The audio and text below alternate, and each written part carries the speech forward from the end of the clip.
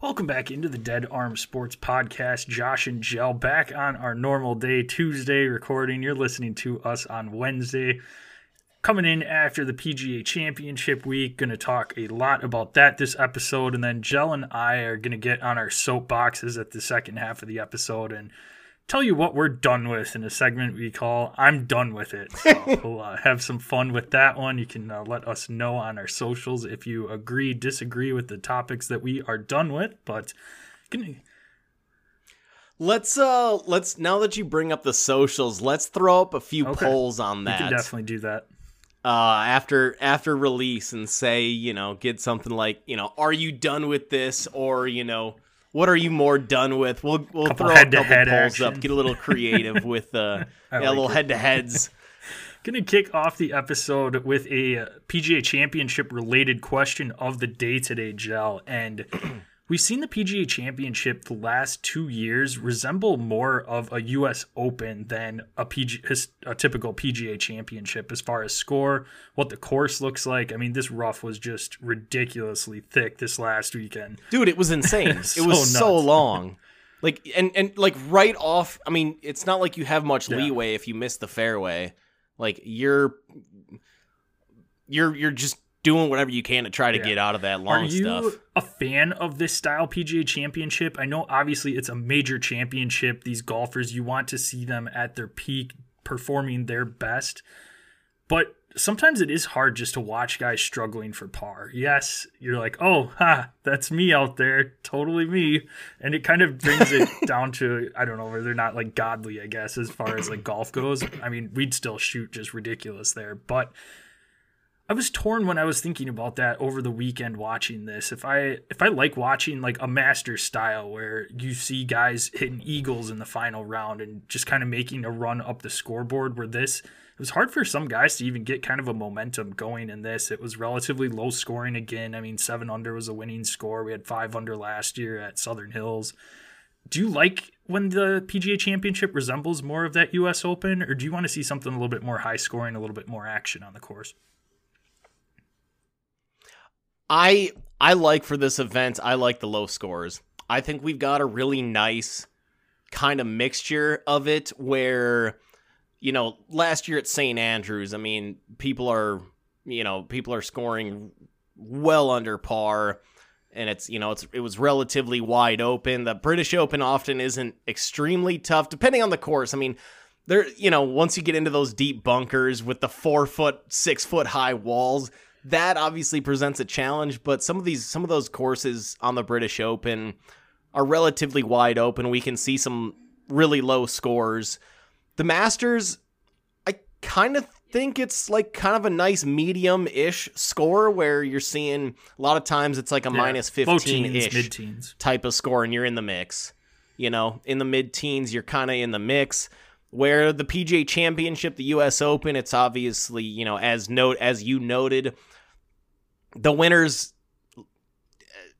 at least as of late, is not going to be minus 10 plus. It's usually a single digit under par.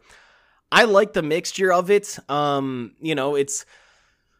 It shows, there's a lot of golfers out there that when the going gets tough, they can fold. When you're playing when they're playing an easy course and it's like, hey, I can just freaking cruise and just have money shots all 4 days and makeable shots. It's like, okay, that's really nice, but when the going gets tough and if you do send one into the rough, how do you recover? Are you okay mentally to be able to recover from that? Or are you gonna pull we saw this, I think, one on Saturday, one on Sunday, Corey Connors Saturday and Vic Hovland Sunday, both ended up, they were deep in that rough, and they ended up, we saw this out of Rose too, deep in the rough as he was trying to hit an approach onto the green twice, I believe, at least one Sunday, maybe it was twice over the entire tournament, where he tried to, flop it onto the green because he was maybe 10, 12 feet off, and his ball went about 4 feet. And it's like, that's the kind of stuff that, the best of the best generally come to play and are able to make those shots and know, like, okay, this ball is lifted off the rough is so thick and so long. Maybe my ball's lifted off the ground a little bit, so I don't need to try to create a divot. I need to just, barely get under this ball to, for this 12-foot flop shot or whatever. Like, that's what the best of the best can do. Where like, if you've got somebody that's just more of a robotic golfer, this is what I do every time when I'm from this distance on, in the rough, or from this distance on the fairway, or whatever.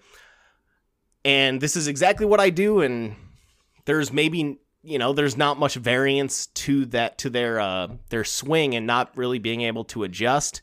That's where you see them struggle a little bit on these types of courses.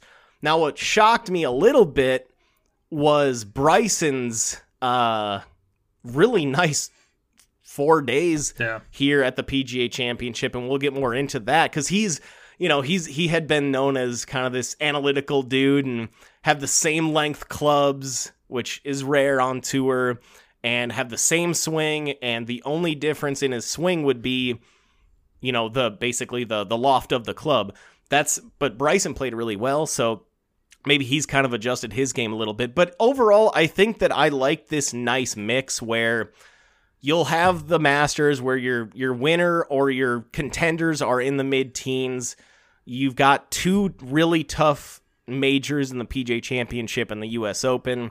And you've got the British, which that's kind of a mixed bag. Sometimes you'll be playing on those courses where you got, 18-inch grass off to the deep sides. And then you've got, some other courses that are straight links play and it's wide open, and it's, it's more of like a, we saw this last year where the ball would, as long as you hit the ball low and down the center, it might roll for another 80 yards. So there's different ways that, that these majors are set up, and I think I appreciate it. No, I'm still to this day torn. I could lean either way with it, and I think I like seeing the PGA Championship more at courses that the weather more so plays a factor with making the course tougher. We had Phil Mickelson win at the Ocean course in Kiowa Island 2 years ago, where you've got winds coming off of the ocean there, which make that course tougher.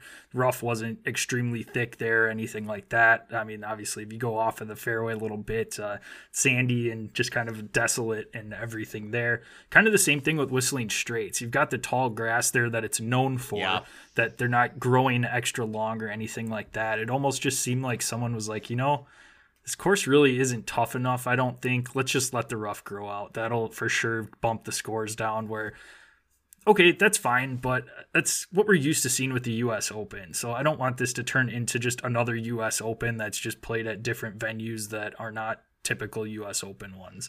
So that's the only thing, I guess, with that. But it is nice seeing some of the lower scores. It was a lot more competitive of a weekend without guys really being able to make huge runs. So everyone was in the mix up until, Victor Hovland had some sand trouble on Sunday that I'm sure we'll talk about a little bit too. That one lie was just ridiculous. But we'll see. Hey, Sonny.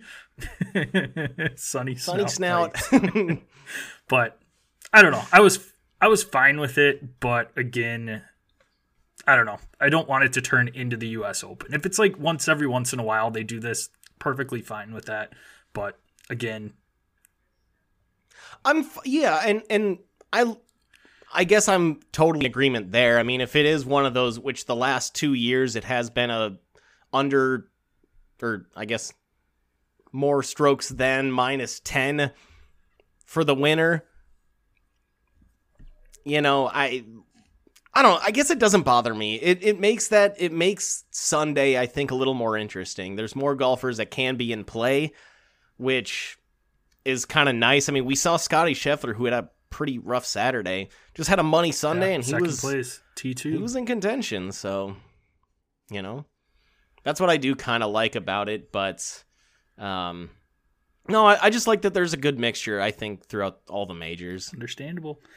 We can be found at Dead Arm Sports, Twitter, Instagram. Check us out on Facebook at Dead Arm Sports. Go to YouTube, type in Dead Arm Sports into that search bar, click the search button, subscribe, click the bell there. That way you know when our live episodes drop, usually on Tuesday or Wednesday, but you subscribe, you will know and get a notification.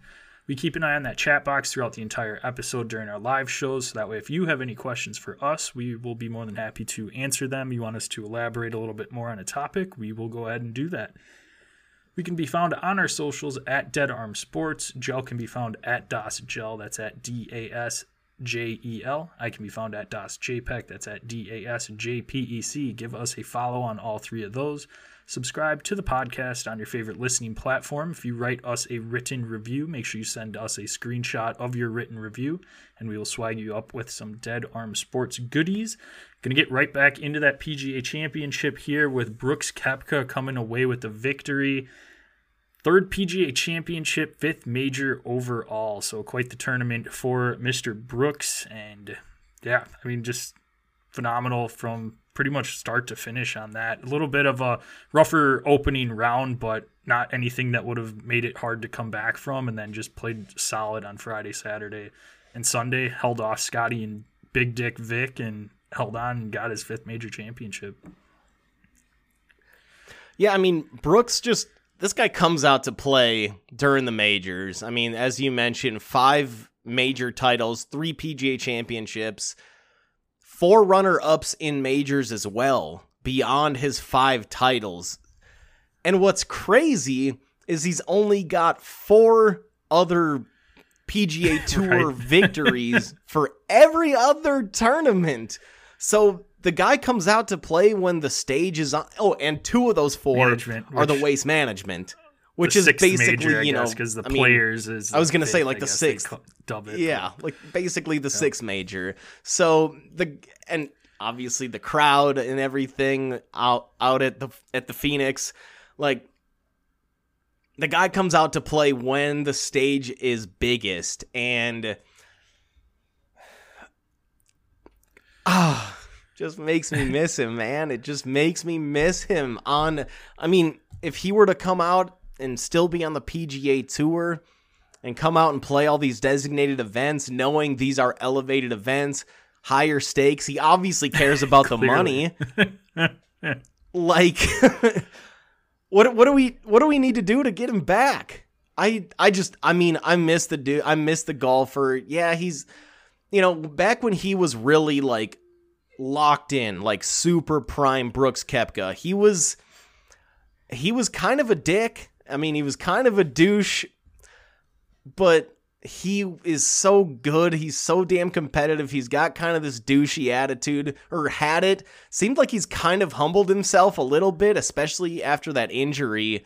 I can't remember what it was. I know you watched that Netflix series that was very focused on Brooks. It was a knee issue, I think. It's some sort of like knee. And he said that, you know, that he felt like that in that episode, again, I haven't seen this, so maybe you can expand on this a little bit more, but from what I've heard, what I've read in that episode, he was pretty open about, after that injury, you know, he wasn't playing the same, and he didn't know if he would be able to get back to peak form, and clearly he has, because he played really well at the Masters. Now he's playing, and he just obviously wins the PGA Championship. I mean, was there any sort of like revelation that you can recall from that episode that really like kind of stood out? Because the fact that he kind of lost confidence in himself because of that injury, I feel like it almost made him more likable and more relatable. And now I just want him back, man, especially with the way he's playing and genuinely dominating. Yeah, it's been a couple months since I've watched it, and that episode honestly was a little interesting. Yeah, but I believe it was a knee injury, and he said he wasn't healthy for a lot of the last couple of years. It just didn't feel right. It kind of affected his swing a little bit. So I think now that he's fully healthy, I think the live with him just not having to play as much as he did when he was on the PGA Tour is probably attributed to some of that health or not playing as much golf. And that probably has helped him recover pretty quickly with that. So I think that just kind of all has come together. I mean, obviously he's one of the best golfers in the world, and not, especially in major championships. He's somebody you can never count out at all, and we saw that this weekend. I want to know, too, your take on this. With him winning the PGA Championship, the PGA is associated and kind of puts on the Ryder Cup, sets up the course when it's in the United States. It's over in Europe this year. I don't know how they keep out some of these live guys that they've said that they're not going to let play. I mean, you have the PGA champion that just won this year, and you're going to be like, nah, can't play. I mean, right now he's qualified for points, but that's also due to how they've done in major championships. They're not getting points for these live events, so you might see some guys sneak up and jump him on the list. But I mean, if he keeps winning majors, he's going to be But he had qualified. a really nice Masters. Nice Masters. Obviously, U.S. Open, he's won before. He won at Erin Hills a few years ago here in Wisconsin. So that's another one that's going to be at Los Angeles Country Club. Hasn't played there. And, man, I don't think there's been a PGA tournament there in quite some time. So I don't know that these guys are very familiar outside of practice rounds and everything. But, again, you can't count him out. So the World Golf, this is based, Ryder Cup is based on the World Golf rankings, Yeah, correct? it's like points accumulated throughout the season. But again, most guys on the PGA Tour are getting points for their finishes throughout. But are they only counting PGA events and for majors? Yeah, that? well, or they count PGA events European and Tour, majors? so that counts as well. But the Live doesn't have any points associated with this. When they go out and play on the Live Tour, they're not getting any points towards the Ryder Cup. Wow. So that'd be insane if he's eligible to even be on the team. He's number 2 I get on the why list he would right be now. That's freaking awesome. I mean, how do you leave this guy out? I think at this point, if you're the PGA Tour, you gotta want him back, right? Like, and curry favor at this point. Like, if it's Zach Johnson is the U.S. captain this year, don't you? I feel like there might be pressure from the PGA Tour to say, "Hey, Zach, can you do us a solid? Get Brooks back here, like, and we'll up the ante a little bit and give him, maybe, whatever the remaining money is on his contract that he's got with Liv. Maybe we split the money 60-40 and we'll pay him off basically, and because he's obviously having a good time playing in the U.S. I mean, it might be nice to be on that Live Tour because you're not playing every day, or 4 days every week and everything. But God, I feel like some of these Live golfers, and I don't know this for a fact, so don't take this as obviously as a word that I'm hearing straight from the horse's mouth.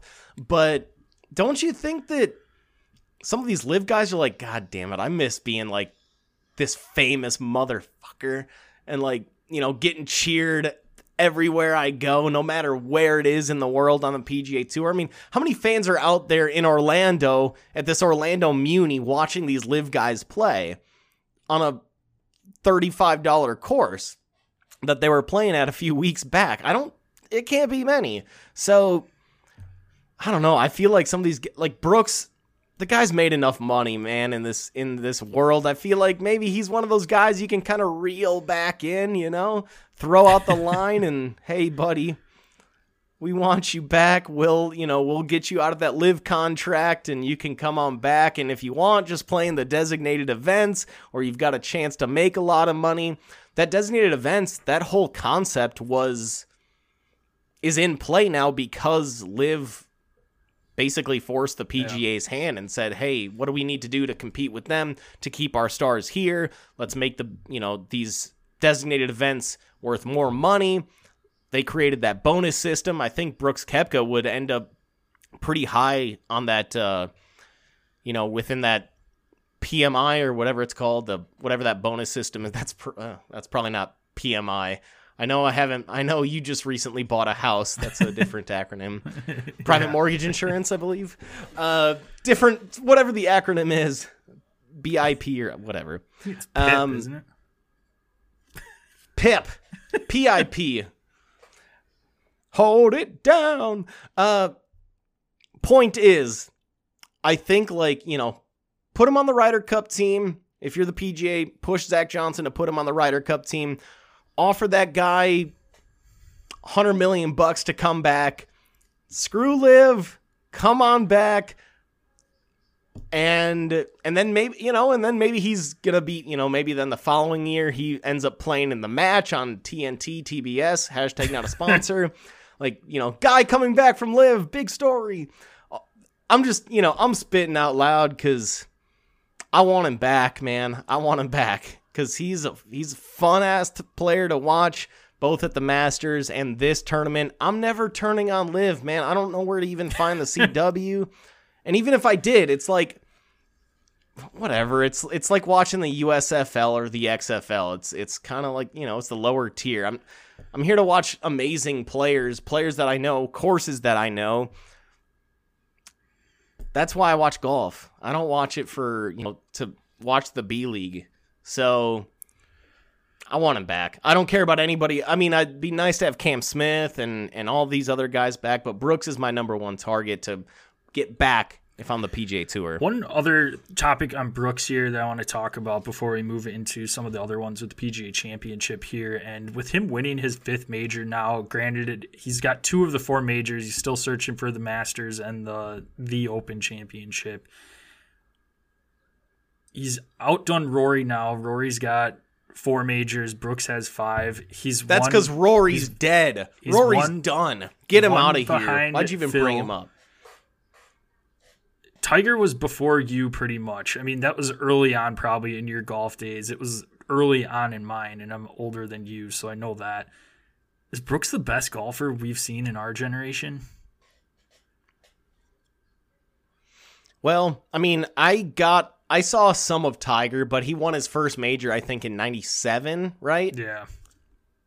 I was 4. Yeah. So I'm saying the bulk really of Tiger's really good prime was the early 2000s, which was probably before you were turning it on. I mean, yes, you've seen Tiger late 2000s, but I mean, the run of his major championships, a lot of it was early to mid 2000s.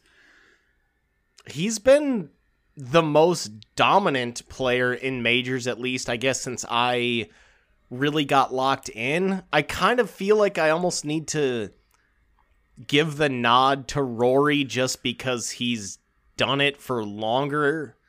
The guy that hasn't won a major in 10 years. But that's the thing is it's like, but when's the last time he won a major? And he's been searching for that Masters win. That's his last major he needs to win. And I don't think he's won. Yeah. So he hasn't won a major in a decade. Brooks has.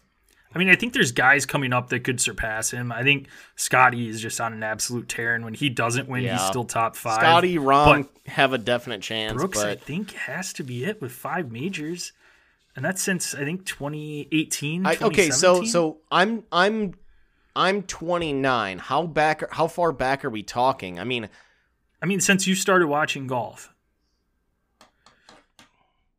Since I really started paying attention, which would have been over the last 8 to 10 years, it has to be Brooks because he's won all of his majors in that time span, along with as well those 4 runner-ups. Maybe he is the most dominant, which it's weird to think about, but because he doesn't show up for the right. Your John Deere Classic, hey but. I'm stating facts here. I'm no shot at the John Deere Classic. Hashtag I'm not just a stating sponsor. facts. It won't be now that you just bashed. I don't think we're gonna earn that sponsorship. But he's over the last decade, I'd say the best big tournament player that's out there. Now we can obviously go back. If we want to go back 20 years, then you bring Tiger into the mix, and it's over. But I'd say over the last decade, can you even make an argument for a second player? With 9 top 2s and 5 Ws in majors when there's only 4 a year, that's a 25%. That's almost a 20. That's about a 25%-ish top 2 finisher over the last 10 years. That's pretty freaking good when you're talking about how many golfers there are in the world. Right. And he's taken home 25% of the top 2s over the last decade. So, yeah. I guess major-wise, there's no question. He shows up to play when it matters. Second biggest story of the weekend is a guy that you can get a 45-minute lesson from for $125, and that is PGA professional Michael Block, just taking the tournament by absolute storm, culminating with an ace on Sunday and a heck of a par save on hole 18. An alley-oop ace. With Rory as his partner, so you got already... From tee to hole, no ground, and just a freaking alley-oop. Gets in and qualifies for next year's PGA Championship and got 2 sponsor exemptions from this as well. So he'll be teeing it up in our Charles Schwab preview tomorrow, along with the RBC Canadian Open a little bit later on as well. So awesome to see that. I know he was on another podcast I was listening to this morning, and he's in the process of trying to qualify for the U.S. Open and the British Open as well, too. So hopefully we'll get to see him there as well. But, man, what a story. What a guy that just... You could tell he's just happy to be there and just playing some of the best golf of his life, and just awesome to watch this weekend. Well, I texted the group, this group text we've got going on, and I said, like, are you guys seeing this Michael Block guy? This guy just has like this just somehow he's just got this swag. I don't know who he is. He's just like hitting putts, and he just looks at the crowd and just kind of shrugs his shoulders like, did you see that? Like, I made it, Mom. Like, just like, he's just got this, like, he just had this like swag and energy to him. And then you sent back and you're like, yeah, he's a club professional. Like, that's what he is. He's not on the tour. I thought maybe he was just like, you know, one of those last guys that's on tour that you've never heard of before. You're like, no, he's a club professional. I'm like, okay, that makes this way better. And so, of course, he's the number. He might have been the number one story, especially once you got to Sunday. I mean, they were following every single one of his shots on Sunday, and like every time he'd just do something awesome, he would just have this face of like almost like disbelief. Like, I can't believe I'm here. I can't believe I'm playing with Rory. I'm grouped up with Rory. Like, that alone is a dream come true. And then for him to play well, he went 70, 70, 70, 71 Thursday through Sunday. For a club pro on this course where, I mean, you got names up and down the lineup that I think Finau finished like 12 over. Meanwhile, you got this PGA, club pro out in somewhere in Southern Cal who flies cross country to Rochester, New York, and is just down and just wiping the floor with the competition. Like, and I don't know, man. I was sitting there on Sunday, and you know, as I was pissed off at my bet because I took Vic Hovland at the beginning of Sunday to finish that off, and he peed himself. But I got a little bit emotional on 18 when he was sitting there, like left side of the green, had about a 14-foot, maybe it would have been longer than that. That might have been a 25-foot chip that he had to hit onto the green to try to save par, and he's got maybe a 15-foot putt to save, and he hits it. And he just, again, it's just this blank face and this is the most insane moment of my life. Rory goes up and just gives him a hug. Like, that's gotta be the coolest thing ever. I got a little emotional and then when he was talking to Amanda, is it Amanda Reiner? Is that whatever her last name is? Amanda that's on that golf broadcast. When he was in that interview with her, I got a little emotional again when he was saying, like, you know, she was getting texts from his brother and his dad saying, like, this is the best moment of their lives, and that's when he got emotional, like, because he also said that was the best moment of his life. So for that to also be the best moment of their lives, that's like the coolest thing ever. So I don't know. You can't have enough feel-good stories like that. No, not at all. And it'll be cool to see if he can replicate some of the magic in some of these tournaments coming up. I mean, made just under $300,000 from this tournament, so that's quite a few 45-minute lessons right there. So I was gonna say that's not too bad. No, I heard he did raise his rate.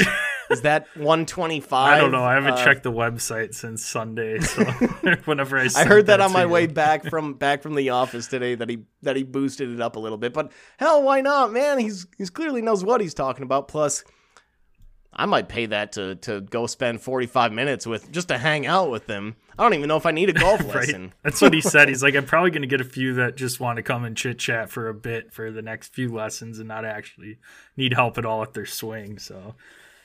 But the only other one I wanted to bring up is just, Vic Hovland, just a really rough Sunday, just was in and out of sand traps, and that one that was up on the lip, that was just an absolute nightmare that pretty much knocked him out of contention. That was the knockout punch. He started off the day pretty good. I mean, he finished 2 under. So, and Brooks only finished 3 under on the day, but that hole that you're talking about, which I believe was on 16, and he doubled that, and it's like, it's over. It's done. Like, outside of that, if he would have parred that hole, finishes -4, you're talking about him being at 9 under with Koepka, the way that they finished out. So that was the dagger. I think the guy's next, though. I'm not saying the next tournament, but he's there. Yep. Like, he's been playing really well in these big tournaments, and it's just being able to hit tough shots, which he's able to do, and it's just about avoiding those really shitty situations, which sometimes those are the backbreakers, which clearly it was in this tournament. Last guy I want to touch on, Scotty Scheffler. I briefly mentioned him finishing 5 under on Sunday. 7 under for the tournament. Starts out Sunday at 2 under, and it's like, dude, this, like, no shot. But for him to play really well and finish in that top 3 with a T2 finish, incredible. I mean, it's just like that guy. Yeah, he had a pretty rough Saturday, but to come back and play really well Sunday and make a pretty decent, nice little check going into the bank account, not too bad, but it's like right. this guy and Rahm, it's those two guys 1-2. Rahm had a pretty rough week, but it's still Jon Rahm 1-2 in the world. And if you want to put Brooks there at 3, I'm fine with that. If you want that to be your top 3, I'm cool. Rory, you're dropping down. You're outside that top 3. I'm done. He actually had a pretty he finished T7, but still. Yeah. Before we get to I'm done with it, Gel, one more update. Not even trying. That would have been a nice transition. No, have to go over. We are tied now with our majors. Gel getting the 3-2 edge in the PGA Championship with victories from Terrell Hatton, Tony Baloney-Finau, Brooks Koepka, and also the first win of our major picks as well. So I've got one regular season one. You've got a major one now. I got victories from Jon Rahm and Dustin Johnson. So. Rama ding dong. Rama ding dong. That was looking rough for a while, but ended up scraping by making the cut. So made the cut. Yep. That's half of it making the cut. 4 of our 10 picks missed the cut. So not great, Bob. Gel's done with Rory, and we are getting into I'm done with it. So in this segment, we are each getting up on our soapbox with various topics and telling you why we are done with it. So you want to kick it off, Gel, or you want me to? I'll give you the floor. All right. Well, this one will be fitting. I am done with the PGA Tour versus LIV. I don't care anymore. At first, I was like, oh, stupid LIV guys jumping over. And now I have fun watching them in the major tournaments. Just bury the hatchet. Find some way to make this relevant again. I want to see these guys back competing on a regular broadcast and not on the CW that if Gilmore Girls or whatever comes on, they have to switch over to the internet to stream the rest of it.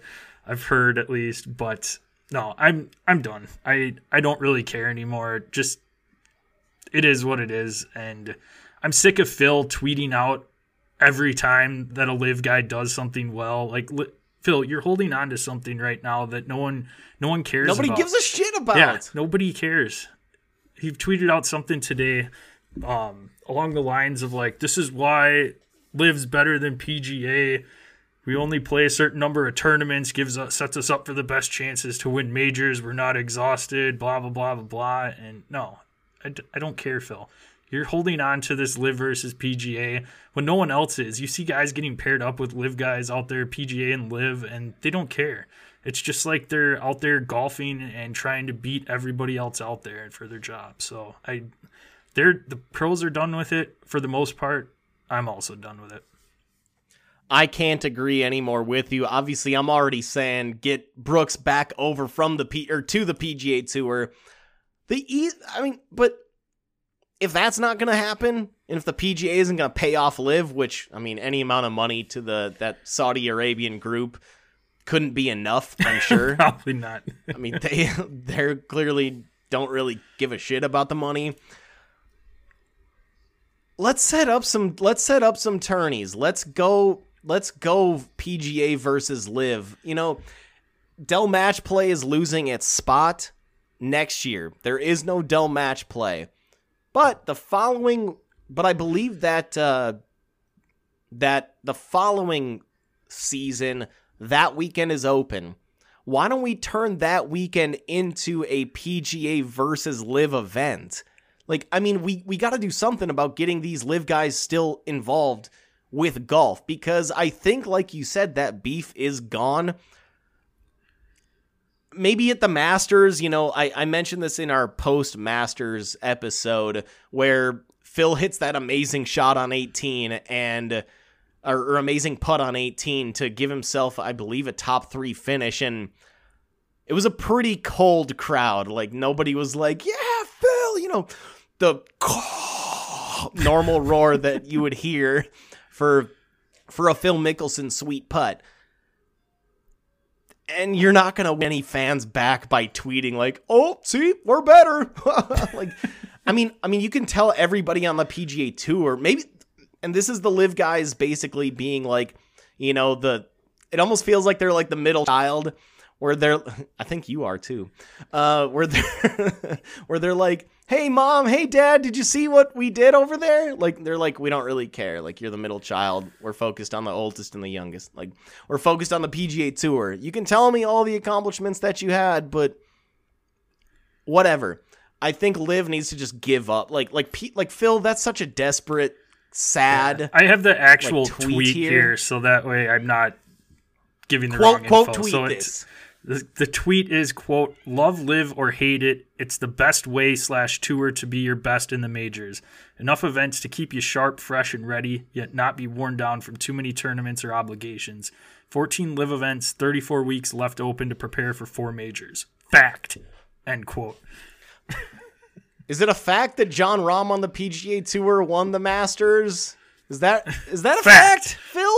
It kind of feels like it is. Like, whatever, Phil. Like, Brooks is one of the best golfers in the world. I'm not seeing Taylor Gooch at the top of the leaderboard here, so check yourself a little bit on that. I mean, Brooks is showing up we just got off our soapbox about him, where he's showing up for all of these major events, regardless of what tour he plays for. So, and by the way, Phil, you've won yourself a pretty penny on the PGA Tour and won plenty of majors, so whatever. I mean, if you're going to just be a marketer for him, go ahead, but you're not going to, I don't think you're going to win over PGA Tour fans. Say, oh, all right, I guess that tweet is going to make me watch the live golf. What do we think it was? The Super Golf League? Moving on to my first proclamation here. Kyle Pitts will finally break out in fantasy this season. I'm done with it. Yes. Kyle Pitts, get out of here. Get off my lawn. Like, you are not doing shit. You are not. Now, you might be a good skilled tight end, But holy shit, the hype on this guy coming out of Florida, thinking, hey, we'll finally have a breakout tight end his rookie year. His numbers were dog shit. Okay, hey, tight end going into his second year. This guy's going to be great. Just poops himself. Again, not doing shit. And this year, it's now, okay, guy's in his third year. He's got to break out at some point, right? I mean, he was a really high-end draft pick. No! Desmond Ridder. Yeah, Desmond Ridder. Now you add in Drake London. Like, Bijan Robinson's going to be getting a lot of more red zone work, too. Kyle Pitts. Any of you Kyle Pitts lovers, you can get out of here. No chance. Ain't going to happen.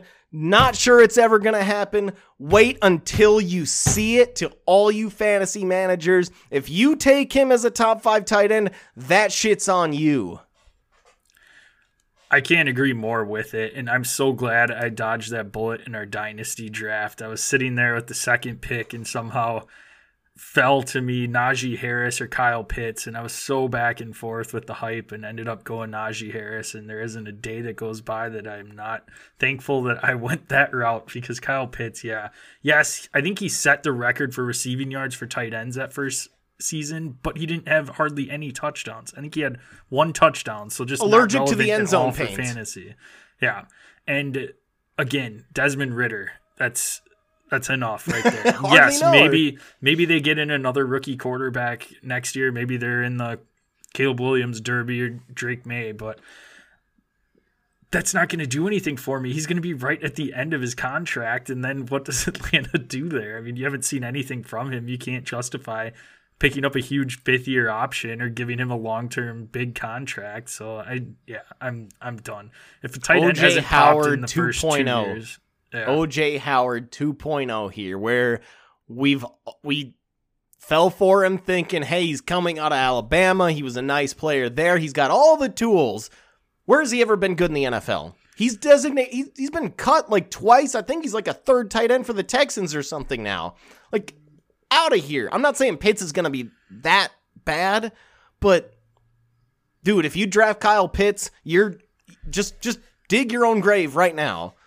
Get ahead of it, because it takes a long time to dig a hole. Like, get out of here. My next topic. I am done with any irrelevant Aaron Rodgers and Tom Brady news. I do not give a shit. We are getting tweets sent out today. Oh, Aaron Rodgers is sitting out on the side of OTAs. And then someone tweets out, I think it was Rappaport, yeah, he's got a strained calf or just has a little bit of a calf injury. And then it's like, well, relax. It's just OTAs. He's going to be sitting out if he has anything. They're not going to push him. I don't care. I don't need to know when these guys fart. It just doesn't it doesn't matter to me. I mean, Jets fans probably want to know that, but Jets fans might, but for the general public, I don't care anymore. If it's something relevant, big news, then let us know about it. Otherwise, I don't need to know all of this tiny info. It's like it's like a paparazzi following around a huge celebrity that's just trying to get us any sort of information they can about anything, and I'm just done with it. I don't care anymore. It is not something that I enjoy seeing when I open up a website or hearing about or seeing a tweet come through or a notification, especially for fantasy stuff. I don't care, because I don't think even Aaron Rodgers is going to be on any of my rosters this year, so I don't care.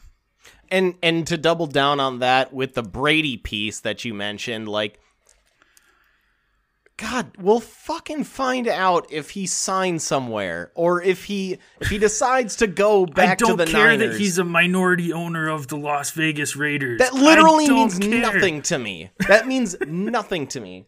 Like, and when, like, oh, the report of he's wishy-washy about the Fox deal, and then, you know, that's a big story, and then he comes out a day later and is like, no, I still plan on honoring that. I'm still planning on going to Fox next year. Like, but thanks for the 1 day story that was just a lie, I guess. Like, come on. I'm done with that too. I like that. That's a good call. We got enough Aaron Rodgers over the last two off seasons. Like, why do we need more? Done. He's got a new team now. That's perfectly fine. I'm glad that has culminated and it's done with, but I don't care anymore. Stop feeding me news. What I care more about than those two topics, in other Jets news, Alan Lazard had to be carried off the field today because he got hit in the nuts. I care about that more than I care about anything Rodgers, anything Brady. Like feed me that video. All right, next thing. LeBron James hinted after last night's game, they lost to the Nuggets in the Western Conference Finals 4-0. Nice clean sweep, break out the brooms. Kind of hinted that he might be thinking about retirement. I'm done with it. You think that he's gonna... He obviously knows he's not retiring. The fact that the media is actually discussing that today, live on a Tuesday, that LeBron might retire... Like, are you kidding me? He set this goal years ago that he wants to play with his son, Bronny James, in the NBA. He's not eligible to be drafted for another 2 years. You think that after he actually had a really nice series and his team just let him down. I mean, it's Anthony Davis was good every other game. His surrounding cast is a bunch of kind of like mid-level players. He had a really nice game. His game 4, I believe he had like 31 in the first half. You think he's just walking away now because he's in a very emotional state after that game where he says he has to evaluate? All he said was he needs to evaluate his future. And now the media is turning that into, could LeBron retire? I'm done with that shit. Come on, media. I know that it's a dead period in the NFL, but you're really running with this story. If anything, this is LeBron's attempt to just continue to be talked about.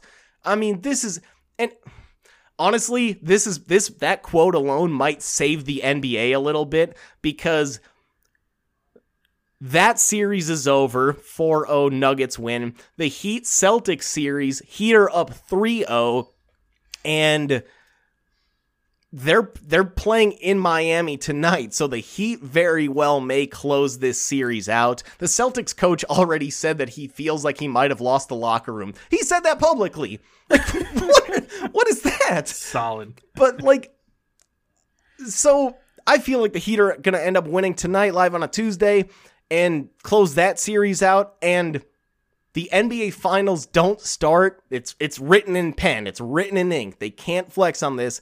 Don't start till June 1. That's, what is that, 8 days from now? Yeah. Again, live on a Tuesday. So I guess this is going to be what the rest of what ESPN is going to talk about for the next week is, what, you think LeBron's going to return? Of course he's gonna return. Like, media, get your heads out of your asses and know that LeBron's just saying this stuff knowing it's gonna get him more attention. And LeBron, if there's even an iota of truth to what you're saying, get your head out of your own ass. You're obviously coming back. He said today that he still feels like he's better than 90 to 95% of the league. You're really going to walk away from that contract where you're making above $50 million a year when you feel that way and you know that you're still a really good player and still trying to fight Michael Jordan to be viewed as the GOAT. You're obviously not going anywhere. Media, get your shit together. He's obviously not going anywhere. I'm done with it. LeBron doing his best Aaron Rodgers heading into the offseason impersonation. I'm so glad you brought... He saw the Aaron Rodgers playbook and is just took a photocopy of it. That's it. I'm so glad you brought up the MJ piece because I am so done with the MJ versus LeBron GOAT debate. That was one I had written down. I'm just so sick of it. It is two totally different NBAs between these two guys. When Jordan was playing, there's so much more defense, it felt like. There's just usually one star athlete per team. Guys weren't teaming up with other stars to try and win championships like they are nowadays. And it's impossible to compare these two guys. But Jordan is the GOAT.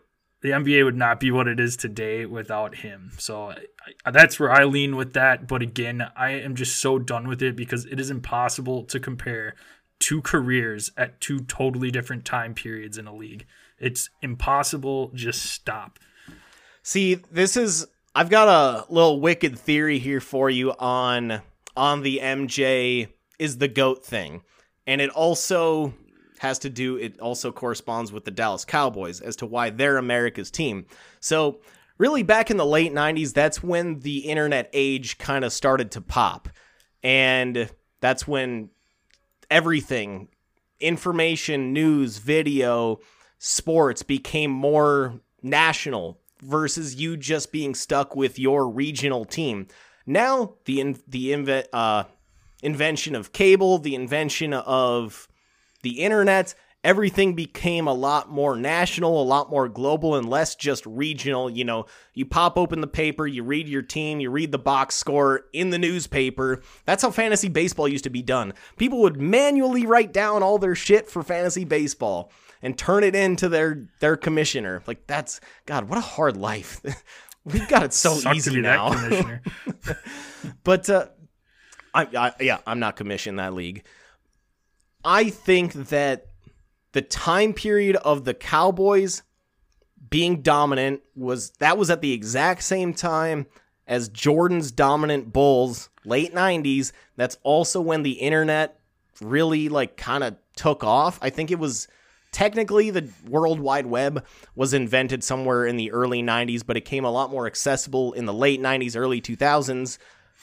Along with cable really started to explode then. The Cowboys were dominant. That's why they became America's team. MJ was dominant. The Bulls were dominant. That's why MJ is looked at as the GOAT and won't change a lot of people's minds. There's no rhyme or reason for the Cowboys to... I get it with a lot more with MJ because he is a top 2 player of all time. I can go back and we could go back and forth for days on the LeBron MJ thing. I don't even know. I haven't even made up my mind on that yet. But just because I didn't see Jordan play. But why are the Cowboys America's team? There's no other reason other than that's when the game became a lot more global, a lot more, national, a lot more global. And that's it. That's the only thing that makes sense to me as to why the Cowboys are America's team. So I kind of look at the MJ timing in a very similar way, where a lot of people will never be like, we'll just say MJ's the GOAT no matter what. It's over. It's a done debate. You can make the argument about him or LeBron. Everybody can for forever. But I think that's just a working theory of mine. So keep that in the back of your head. Tune in next week for Gel's conspiracy theories. It's not a conspiracy theory. That's a very logical point that I made. All right. You know else what I'm done with? Super Bowl Monday not being a national holiday. Come on, man. This would help everybody out. That Monday after, I guess, and let's add to that list not only Super Bowl Monday, but the first 2 days of the NCAA tournament. Those should be holidays, man. But more specifically, Super Bowl Monday. The Super Bowl is a national sport. It's the sport that America can really hang their hat on in terms of we are really the only country that is this invested in football. It's not like baseball where it's very international. It's not like soccer, which is obviously more international. Football is America's sport. Why are we not given that Monday off so that we can celebrate, so that we can do America on Sunday? You see how every July 4th, everybody gets patriotic. We're giving July 4th off. What's more American than football? Why aren't we given that Super Bowl Monday off? And if anything, at least push it back a week so you got it on President's Day so that at least anybody that works under that federal schedule is automatically given off. So, but we gotta do something to get Super Bowl Monday as a federal holiday. Or just move the game to Saturday. Or that, yeah, or that. Either the day one. after, either way, I prefer the day off after. of work on Monday. The day after. Exactly. Come on No, now. I'm all with you on that one. You know what I am done with, Joe? Don't invite me to your damn fantasy football leagues that include kickers and team defense. Dude, I am done with that shit. Yes. I am so done with random points that you get from a kicker on stalled offensive drives that are extremely unpredictable, and team defenses that randomly will score touchdowns on plays that are just absolute bogus. I'm talking to you, Mark Sanchez butt fumble. I'm just done with it. I'm not playing in any more of those leagues. If you can't add a flex position and take those away, I'm not involved in your league. I am DUN done. Done and doneer. I was the commish of a league last year, and I tried to push I was like, okay, I'm trying to push basically everybody into this format of no kicker, no defense. And I had some people playing that said they won't play unless there is a kicker and a defense. And I'm like, what's happening here? Like, do you understand like how random those points are? And he's like, well, defense matters and kickers matter. That's, you know, they matter in regular football. Why shouldn't they in fantasy? It's like, dude, it's the most random two positions on your roster. Why do we the offensive line matters? Are we going to start giving fantasy points for pancakes? Well, this is the same guy that also said, let's get a head coach in there. And I'm like, how can you even, what kind of fantasy points are you giving for a head coach? Like, win margin? That's amazing. Like, won challenges? I don't. That guy's a total wild card. But there were enough people where I took it to a vote. It was a 10 or 12 team league, and there was enough people that wanted defense and kicker. I was really surprised that I ended up not going, you know, it didn't end up going the way that I wanted. But I will say most of the more like experienced players that take fantasy a little more serious and actually like, you know, look at fantasy stuff, those were the ones that that wanted to get rid of defense and kickers. So some people wanted defense but no kicker. Some people the other way around. It's just like just get rid of it. It's useless. All right, my final one, and this is a non-sports related one. So if I'm on Instagram Reels, hashtag not a sponsor, Facebook Reels, hashtag not a sponsor, TikTok, whatever, I mostly get fed cooking videos, golfing tips or golfing videos, and butts, basically, dancing butts. And, but what I'm done with on these sites, especially on these cooking videos, is three different things. When people are making sandwiches and they just squeeze the shit out of the top of the bread so all the like sauce and ingredients comes out. Like, what makes that appetizing at all? I struggle on a daily basis not spilling food on my shirt in every single meal. I don't want a sloppy sandwich. I want something that's easy to eat. The second thing, if I go into the comments, like if you ever watch any of these cooking videos where they're cooking beef, if you look at those comments, the top like 40 comments are gonna be, ew, that steak is still bloody. It's like, dude, that's fucking medium rare. Or like, oh, that burger is pink. Like, I can't eat that. Like, it's unbelievable. I'm done with that. And lastly, people complaining for no real good reason, just complaining about the semantics of and saying that boneless wings aren't actually wings. They're technically chicken nuggets. The amount of people that comment saying that on like a B-Dubs commercial or something, or a B-Dubs ad, it's like, who gives a shit? Like, boneless wings are fucking delicious. Just go eat it. Would you feel better ordering if you said, hey, can I get the nuggies? Like, just eat, just call them freaking boneless wings. obviously everybody knows that birds' wings have bones. They're obviously not just flopping around cartilage and being able to... I mean, I guess chickens can't really fly, but you know that chickens' wings aren't just cartilage or just fatty flops. Like, they're obviously not wings, but just who cares, man? Like, why do people complain about this shit? And then going back to the beef thing, like, nobody knows how... People you just want brown beef. Just hard brown black beef. Like, that's... I don't know, drives me crazy because I like my shit rare, medium rare on the rare side. So maybe that's why it's such a trigger for me when I see 40 people saying, "Oh, I see blood." It's like, that's not even blood, man. Like, you just want to be eating a brick on a bun? F out of here. I'm done with it.